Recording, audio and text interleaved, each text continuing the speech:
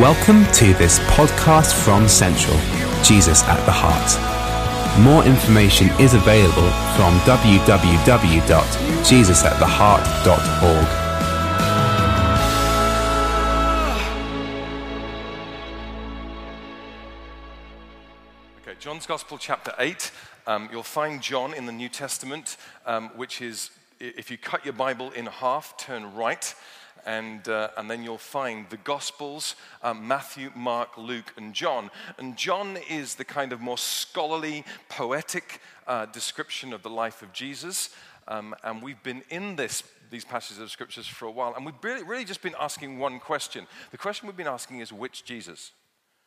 Which Jesus have you got on your mind and in your heart? When someone says Jesus, whether they say it positively or negatively, whether they've been cut up in traffic or however they say Jesus, what do you have in your mind and in your heart? And our guess is that's about the most important thing that you ever think about, what you think about when you think about Jesus. See, the reason for that is that some of us can spend the whole of our lives trying to follow the Jesus that doesn't actually exist. Trying to follow rules and regulations and expectations of this non-historical person called Jesus who looks a certain way and acts a certain way. And even worse than that, there are others of us who can spend the whole of our life running away from the Jesus that isn't. Running away from an image or an idea or a concept that we have of this Jesus that isn't actually true to the biblical record of Jesus. What you think about when you think about Jesus is the most important thing you ever think if he really is who he says he is. And tonight I want to talk about Jesus being the light of the world, as Thomas said. See, Jesus shows up. And as he shows up demonstrating who God is and demonstrating what the kingdom of God, the rule and reign of God looks like, there is this haunting echo of light in the darkness. Again and again, even pre-Jesus, there is this haunting echo of light in the darkness. The prophet says in Isaiah chapter 9, the people walking in darkness have seen a great light. On those living in the land of the shadow of death, a light has dawned. For unto us a child is born. People are going to see light because a child is going to come. And then the child comes, and John, the poet, starts to write about the child. He says, in the beginning was the Word, and the Word was with God, and the Word was God. He was with God in the beginning. In him was life, and that life was the light of men. The light shines in the darkness, but the darkness has not understood it. Jesus, just a few days old, gets taken into the temple by Joseph and Mary, and he meets one of what is known as the Quiet of Israel, one of the elder statesmen of Israel, a guy called Simeon. And Simeon prophesies over the baby Jesus, and he says this: he will be a light to bring revelation to the Gentiles and the glory of the people of Israel. Many, many, many, many references. Jesus speaking to Nicodemus says this: the verdict is this, light has come into the world, but men love darkness because their deeds are evil. Jesus says this, John's Gospel, chapter 8, verse 12, if you want to know who I am, and you want to think correctly about me, and you want to allow the possibility that thinking correctly about me will change everything for you, here it is. I am the light of the world. Whoever follows me will never walk in darkness, but will have the light of life. If there was ever a statement for our day that should rock our world, it's that statement. Because Jesus is saying, I am the answer and the solution and the hope to all the darkness that is around everywhere. And he's not just talking about the fact that for like 4.5 months of every year, if you live in Edinburgh, you just have dark. He's talking about depression and despair. He's talking about terrorism on a scale that we've never seen terrorism. He's talking about debt on a scale that we've never seen debt. He's talking about inequality in our world in a way that we have never seen equality. He's talking about refugee crisis. He's talking about climate problems. He's talking about the whole thing, and he says, I am light for all that stuff. And that light extinguishes darkness. if we're going to understand this, we need to understand the context. Jesus is speaking and standing and speaking at something known as the Feast of the Tabernacles. And the Jewish people had 7 feasts in any given year, and 3 of them were really, really important. And the 3 that were important, everyone had to come to. And the Feast of the Tabernacles was one of the ones that everyone had to come to. And they had to get to Jerusalem. When they got to Jerusalem, they did a pretty cool thing. They did a camp out and a sleepover. That's what they did. Everyone did. The whole of Israel came to Jerusalem, and they made these kind of bivouac camp things, and they camped out outside people's houses, and they did it for 7 days so they could remember that the people of Israel spent 40 years in the wilderness camping out. And they did it every year, and they remembered. And the whole of this section of John's Gospel is taught against the backdrop of the Feast of the Tabernacle. So when Jesus says in John chapter 5, I am the bread of life, he's saying it in the Feast of the Tabernacles when people are remembering the manna bread in the wilderness. He's saying, I'm that bread. I'm the sustenance of God, and I'm the provision of God. I'm that kind of God. When Jesus stands up and says, I am the living water, the water of life. If you have me, you don't have thirst anymore. He's saying it against the context of the water from the rock in the wilderness. And everyone's remembering and everyone understands. And then he comes to this incredible statement. Now you need to understand that at the Feast of the Tabernacles, the whole of the temple courts were lit with 2 huge candelabras which sat in the court of the women. They were 75 feet tall, and the oil that surrounded those candelabras was like 10 gallons in each candelabra. And the commentators say that when they were lit, the whole of Jerusalem blazed with fire. There was light everywhere. And at the end of the feast, the high priest would extinguish the flames, symbolic of the fact that light was promised, but the Messiah who brings light to the world had not yet come. And in that moment when light becomes darkness, Jesus stands up and says, I am the light of the world. Anyone who follows me doesn't walk in darkness, but they have the light of life.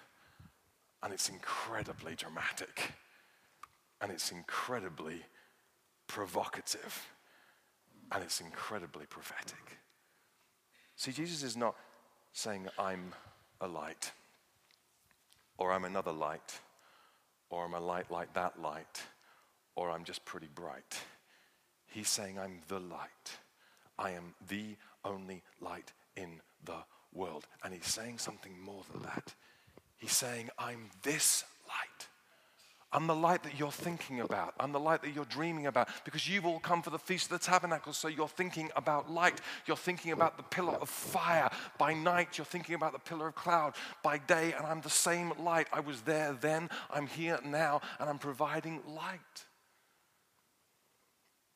And these guys, they're thinking, well, the pillar of fire, it provided the presence of God and the guidance of God and the protection of God. Is that what you're saying? That you're God in these ways? Jesus, yeah.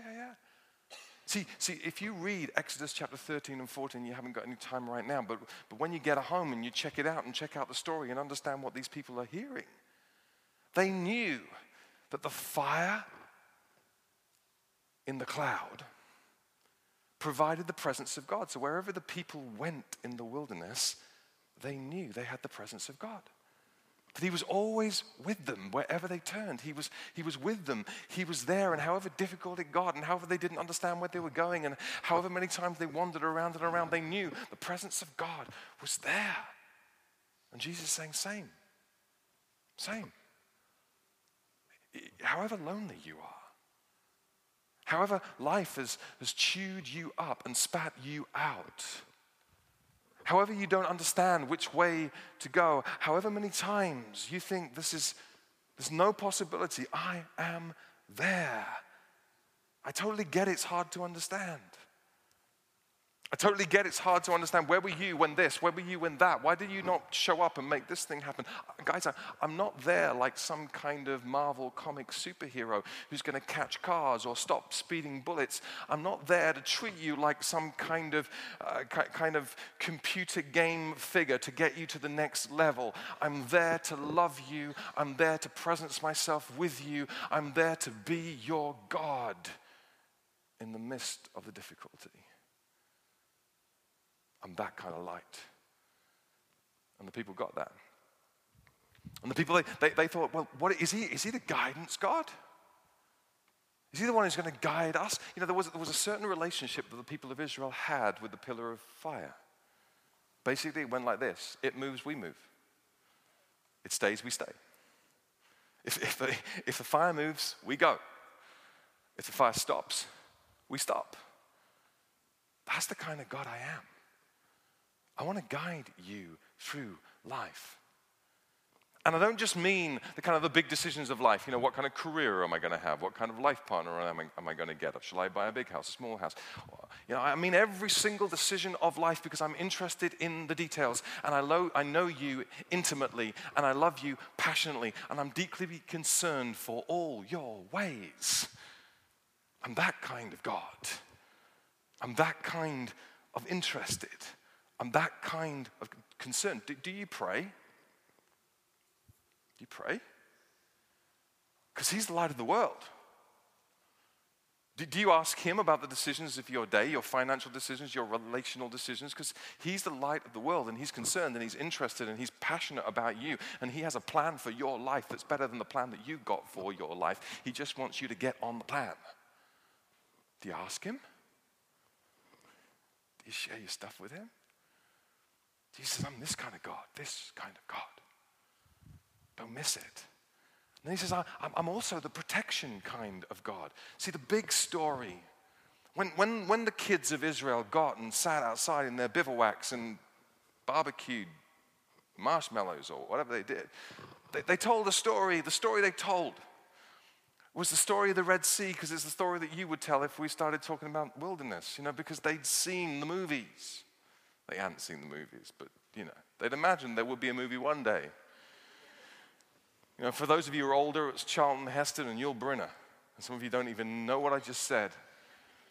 Today, it's Christian Bale and the hunky guy with the bald head. Whatever it is, you know, it's the kind of, you know, let my people go. No. You know, that's a synopsis of the whole of the Exodus story right there. And you'll know the really, you'll know the story. The story is that the people of Israel, God does this incredible stuff, and the people of Israel escape the land of bondage in Egypt. And then the Egyptians wake up to what's going on, and they chase the people of Israel, and God provides protection. How? Pillar of cloud, pillar of fire. I'm the light of the world. I'm big enough to protect you and look after you and look out for you and have your back. I'm deeply concerned for you. Remember, the benefits that the people of Israel experienced are still your benefits. Listen, as a believer in Jesus, there is nothing that can touch you in this life that doesn't first pass through the hands of Jesus. Which is a big statement, and it takes a lot of thinking about. But basically, God says, I'm the light of the world. You know, and that doesn't mean everything's going to go great. It doesn't mean that everything's going to be perfect. It doesn't mean your financial world is all going to work out. It doesn't mean everyone's going to love you when you love them. It doesn't mean that all love is going to be reciprocated. And it doesn't mean everything that you think is going to happen. But it does mean this. The one who says he is the light of the world is the King of Kings and the Lord of Lords. And he sits on a throne and he still governs this world. And in this world, you will have trouble and hardship and difficulty and turmoil, because there is one in this world who would oppose the King of Kings and the Lord of Lords. But you can be confident when you're fearful of your boss at work who makes your life difficult, or you're concerned about global terrorism, or you're apprehensive about the results of a medical test you've had done recently, or you have an enemy that is bigger than you can ever imagine, because he is the light of the world. And he's not gone and changed. And he's here tonight. And that's an incredible perspective, isn't it? I mean, that'll preach. If we had to stop there, amazing, wow. Jesus, I mean, that works with a postmodern, post-Christendom congregation. Jesus is protection. He's full protection. He's full presence. He's full guidance. You get all that stuff. There's nothing coming at you that he can't handle. You just have at it, and it's brilliant. And if Jesus stopped there, it would be a wonderful message. But he doesn't. He goes and ruins it. If only I'd been there to advise him at this moment, he'd have done much better. But he stops, and he changes tack, and he starts having a go at the religious guys. And if you've hung around church for a little while, you think, well, yeah, of course he does, because the religious guys are the bad guys. No. The religious guys are the good guys. The Pharisees get a bad press. They're the good guys. They're the ones that are trying to walk with God. They're the ones that are trying to obey the law. They're the ones that sort out all the festival stuff. But it's Jesus who always goes after these guys. And he says, no, you just don't get this stuff. What I'm saying is absolutely huge.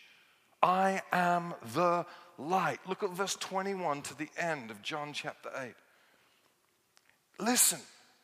If you've not got my light, it's not that you don't have a lot of life. It's that you will have death. And suddenly it doesn't become very palatable. It's not that you're going to have less of a life. It's that you have death. It's not that Jesus is a kind of a comfortable option on top of a really comfortable life. It's that if you haven't got him, he says, you haven't got life. You don't have it. See, darkness is actually not a thing. It's only a term developed by humanity to describe the state where light is absent. That's what Jesus is saying. If you don't have light, all you've got is darkness. If you don't have light, if you have the absence of me, you just have darkness. And you guys may be religious people, he says. You may try and obey the law. You may show up in church and join a missional community. You may read the Bible and follow rooted and have all that stuff down.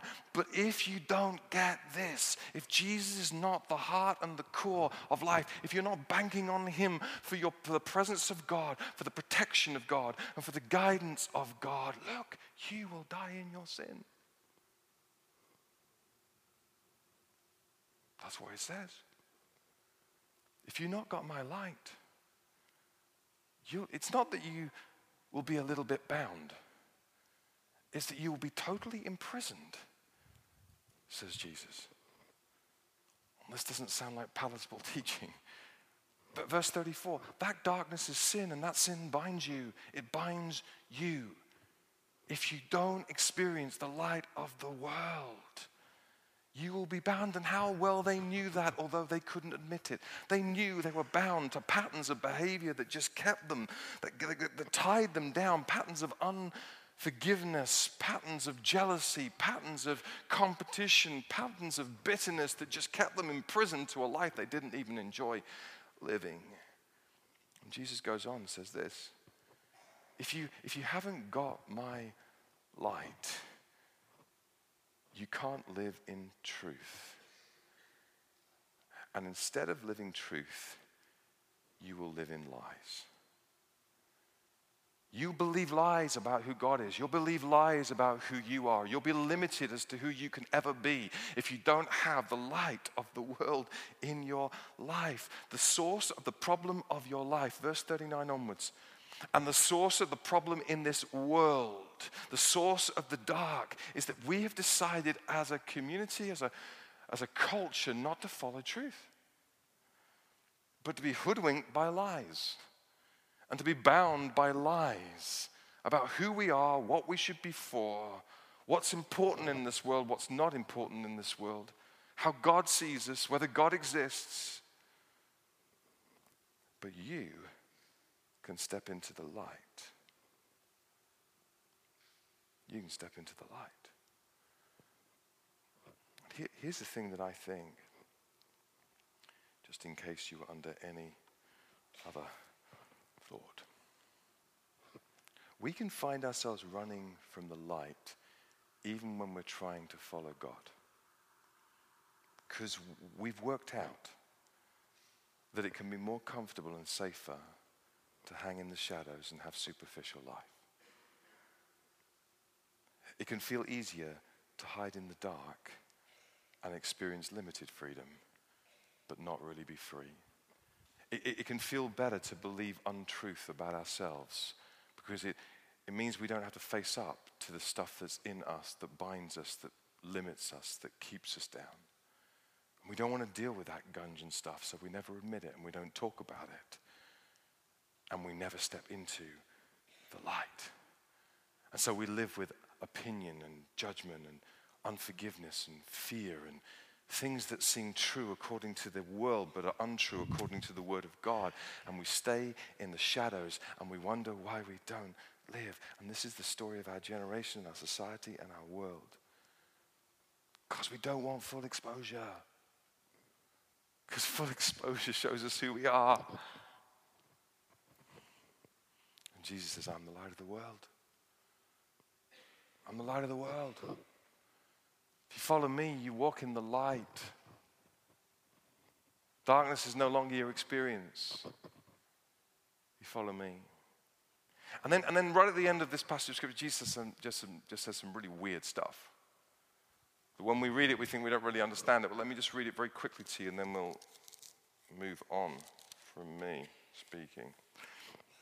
Verse 48 onwards. Jesus has this discussion with the Pharisees. And the Pharisees are basically saying, well, you're talking such nonsense, you must be of the devil. Which is a pretty direct conversation to have with Jesus. You're talking such nonsense, you must be of the devil. And Jesus says, no. I'm not of the devil. Actually, I'm God. And he starts talking about Abraham. Are you greater than our father Abraham, they say, verse 53. He died, and so did the prophets. Who do you think you are? Jesus replied, if I glorify myself, my glory means nothing. My Father, whom you claim as your God, is the one who glorifies me. Wow. Though you do not know him, I know him. If I said I did not, I would be a liar like you. But I do know him and keep his word.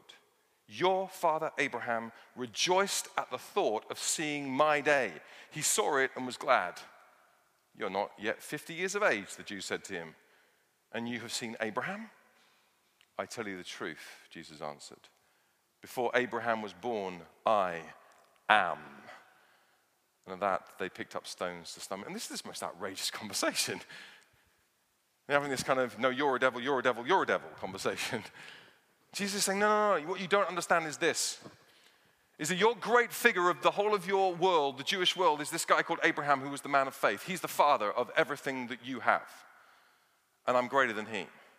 In fact, he knows that I'm the light of the world so much that he was looking forward to this day when I would come. And probably right now he's applauding and going, come on. Jesus, that's what Jesus is saying. And then he says, before Abraham was, I am. And that has them spitting fire. Because Jesus has just given himself the mystical ancient title of God. He's just said, not only am I the light of the world, but I have the right to call myself the light of the world because I am God. When Moses in the wilderness asked who God was, God says, I am who I am. In other words, nobody created me. I was before all that stuff. I owe my existence to nothing apart from myself. In other words, I never change. My character is immutable. You can't change God. And then what he does throughout the whole of the Exodus, and they remembered this as they were sitting in their bivouacs, is he adds to that name, I am, and he gives himself another title every 10 minutes. And he says, I am Jireh, the God who provides. I am Shalom, the God who is peace. I am Shammah, the God who is there. I am Tizkeni, the God who is righteousness. And Jesus adds to it himself and says, I am the way, the truth, and the life. I am the resurrection resurrection and the life. I am the bread of life. I am the good shepherd. I am the light of the world. I'm God. And I presence myself with you. And I'm desperate to guide you in this life.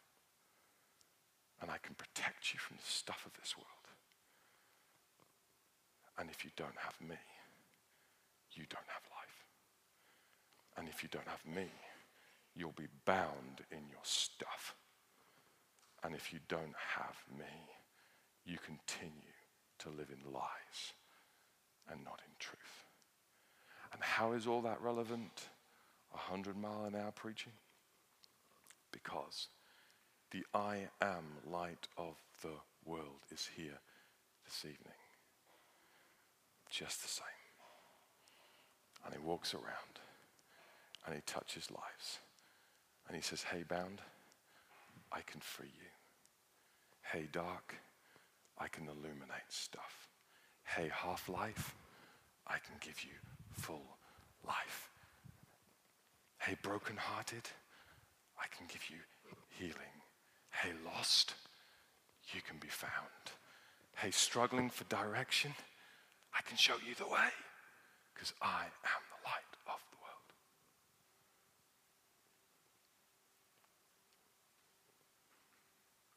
Let's pray, shall we?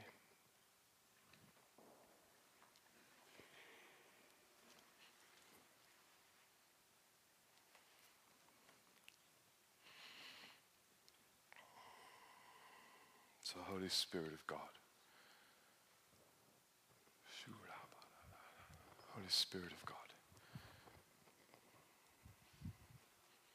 the Lord, the giver of life, we ask you to come. We thank you for your presence and we appropriate your presence. Would you come speak to hearts? And I ask this evening for full exposure of the light of the world to hearts that are lost and empty and broken and half and tired and weary and sick and bought into lies and half-truth. Light of the world, come.